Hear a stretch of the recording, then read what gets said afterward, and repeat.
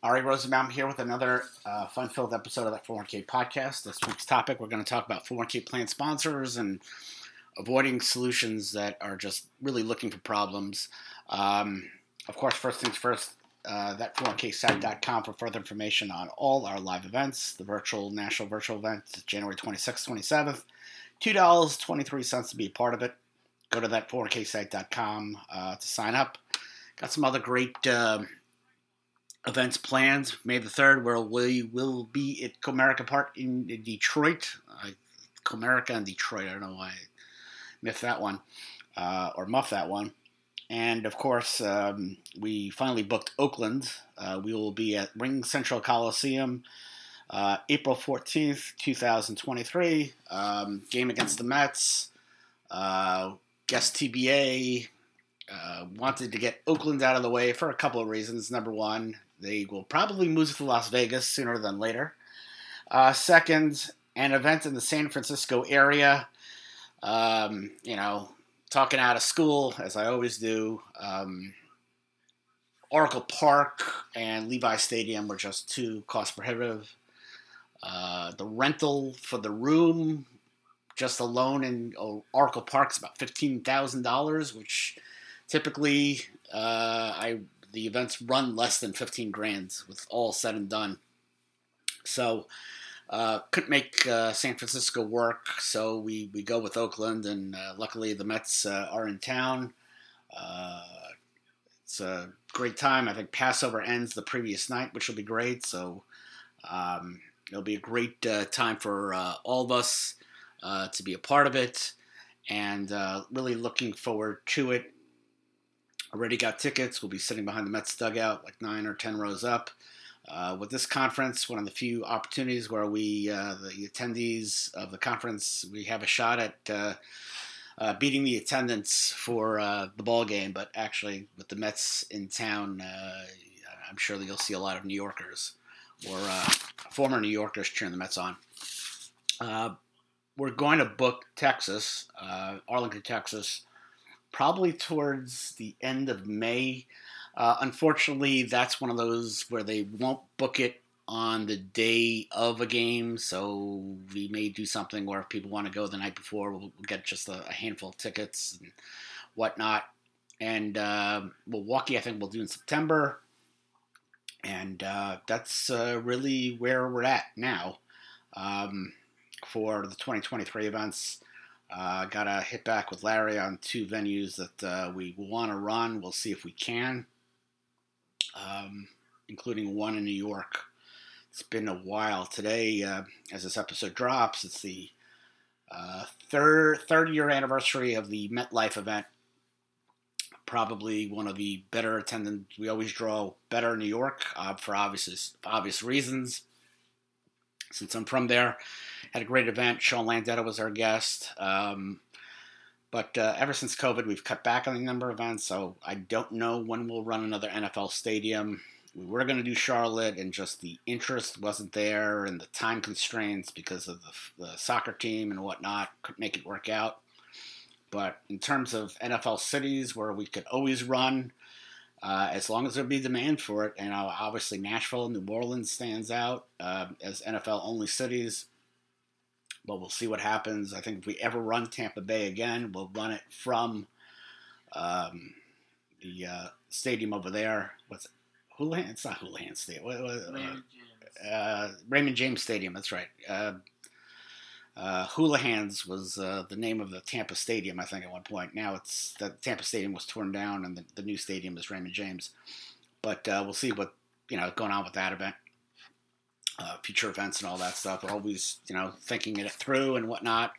Hopefully run 4 to 5 events in 2023. May run 6. We'll see what happens. Obviously, sponsorship interest and attendee interest are paramount. So let's get back to the topic at hand. 401k plan sponsors. Finding solutions that look for problems. And that's a famous saying of mine of late.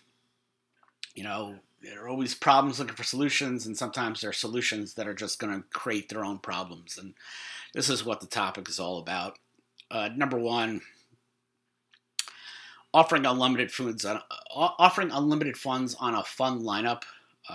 That's always the top of the list. When I grew up as a kid, it's different from when my kids are growing up. My kids, they take thanks to that 401k conference and the opportunities that we have as adults, take 3-4 plane trips a year. And when I was a kid, you take a plane trip every few years. I think when I was a kid, I was born in 72, so I think I went to Israel in 74, Florida in 77, Israel in 80. And then I don't think I took another airplane ride until 85, and that was Florida, and then 89. So you don't travel a lot as a kid, but you took little family vacations to Canada or New England and whatnot. And as a kid growing up, going to a place like the Ponderosa Steakhouse was a big treat. There were Sizzlers by us. I think I went once as a kid, but the Ponderosa Steakhouse, or if you know Brooklyn or Long Island, Cookie Steak Pub, places with these large salad bars. And I'm not talking about the Burger King salad bar or the Wendy's salad bar or whatnot. I'm talking about a Ponderosa or Sizzler buffet. I mean, it's a salad bar, but it's a real buffet. It had so many different foods and whatnot. And years ago, we went to Ponderosa on Christmas Day, I want to say we went. And there are very few left. So there's one, Kissimmee, Florida, right outside Disney World. And it's great. You have unlimited choice. They even, now have pizza, this, and that. I mean, just you could have an entire meal there instead of adding the steak and the potato. But those are great, And I always loved that stuff as a kid because I was a picky eater, hamburgers, hot dogs, pizza, and that was about it.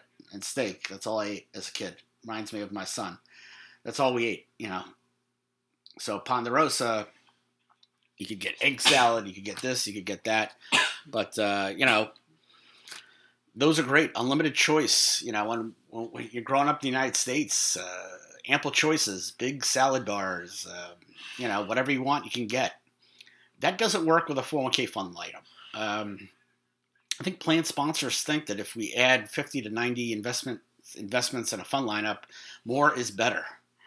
But when we know anything about the retirement plan business, we know that less is more. Studies have shown that if we give a fund lineup with too many funds, it's actually going to lower the level of participation of plan participants because it's like information overload. Information overload, too many funds. You have 4 or 5 large cap stock funds in a fund lineup. All it does is create confusion to the point where it leads to participant paralysis, where they just don't defer whatsoever. You just get scared away and whatnot. And, again, studies have shown that too many funds in a fund lineup, negatively affect active participation. And, it's a real shame. I think that, I think 12 investments on a fund lineup is ideal. With target dates and all that crap, to me, you're looking at a maximum of 24. And when I say target date crap, I'm somebody who's sophisticated with investments, so I know how to do the investments that I want. TDFs, I will always feel are problematic in the sense that if what am I going to retire? I'll be 65 in 2037. So let's say a 2040 fund, a Fidelity 2040 fund has a different glide path and investment style, and then let's say a Vanguard or a T. Rowe Price or whatever it may be. And that's my bias against TDF funds. Speaking about funds and fund lineups, too many proprietary funds on a fund lineup. And again, bundled bundled and unbundled options for a mutual fund company as a TPA. It does look look sensible on paper. Mutual fund companies are in the business of 401k administration because they see this as an effective method of distribution for their investments. Listen, I'm a fan of Vanguard, fan of Fidelity, fan of all these fund companies. But again, I think the plan sponsors need to realize that you go to Fidelity because you like Fidelity funds. And, Fidelity is a pretty good TPA. Same with Vanguard and T. Rowe Price and all these other companies, American funds and whatnot. And, again, it's a method for their distribution. The problem is that, I've seen fund companies years ago. I want to say it was a T. Rowe Price client. Every fund they had on their investment lineup was a T. Rowe Price fund. T. Rowe Price is a fantastic fund company. Invesco is a great fund company. They're all really good fund companies. But there isn't one size fits all approach for all the fund options on your plan. I love Fidelity. I have accounts with Fidelity. As a kid growing up, low price stock funds, the Contra fund, these were all great actively managed funds. But if I'm a 401k plan fiduciary, absolutely bad idea to pick all the investments from one fund company to the plan lineup. It just doesn't make any sense. It's a terrible idea. Fiduciary decisions to me have to look that they are above board, and having all the funds from a particular plan provider doesn't really look good. And I always come from the school, which is different from the folks in Oceanside. I always say if it looks bad on paper, if it looks bad, it is bad, and it should be avoided. So the last thing you want is to get attention from the DOL or an ERISA attorney looking to make a quick buck and have a fund lineup that is full of investments from only one fund company. Next, I've talked about this so much, offering unlimited plan loans. I think that plan sponsors should offer loans. It's just my opinion. It's participants' money. I think it's ideal that 401k assets don't leak thanks to hardships and plan loans, but life happens. Again, I'm sitting here from the confines of a downstairs in my house that isn't necessarily a basement, but is below half of it below grade or below level, and there was 5 feet of water here.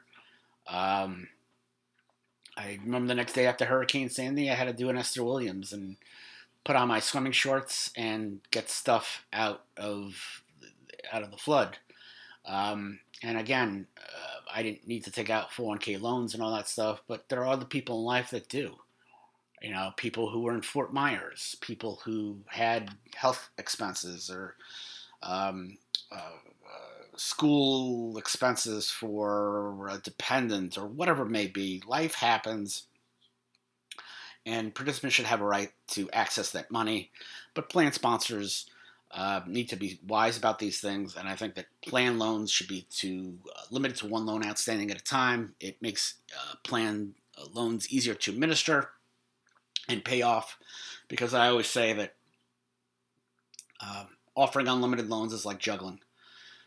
Throw enough balls out there or throw enough loans out there and something's going to get dropped. And when something gets dropped, the plan participant's got deemed distribution for a default, and that's a pretty hard topic to discuss when it's the administrator and the plan sponsor who've likely screwed up and not put a repayment to one or multiple loans, which would create a default on a deemed distribution. Next on the hit list, talking about a million times, offering crypto investments in a 401k plan. Absolutely bad idea. Know a couple plan providers that are doing it now. As it stands right now, today, crypto is now below $20,000 again. It was great when Bitcoin was $69,000, now below 20.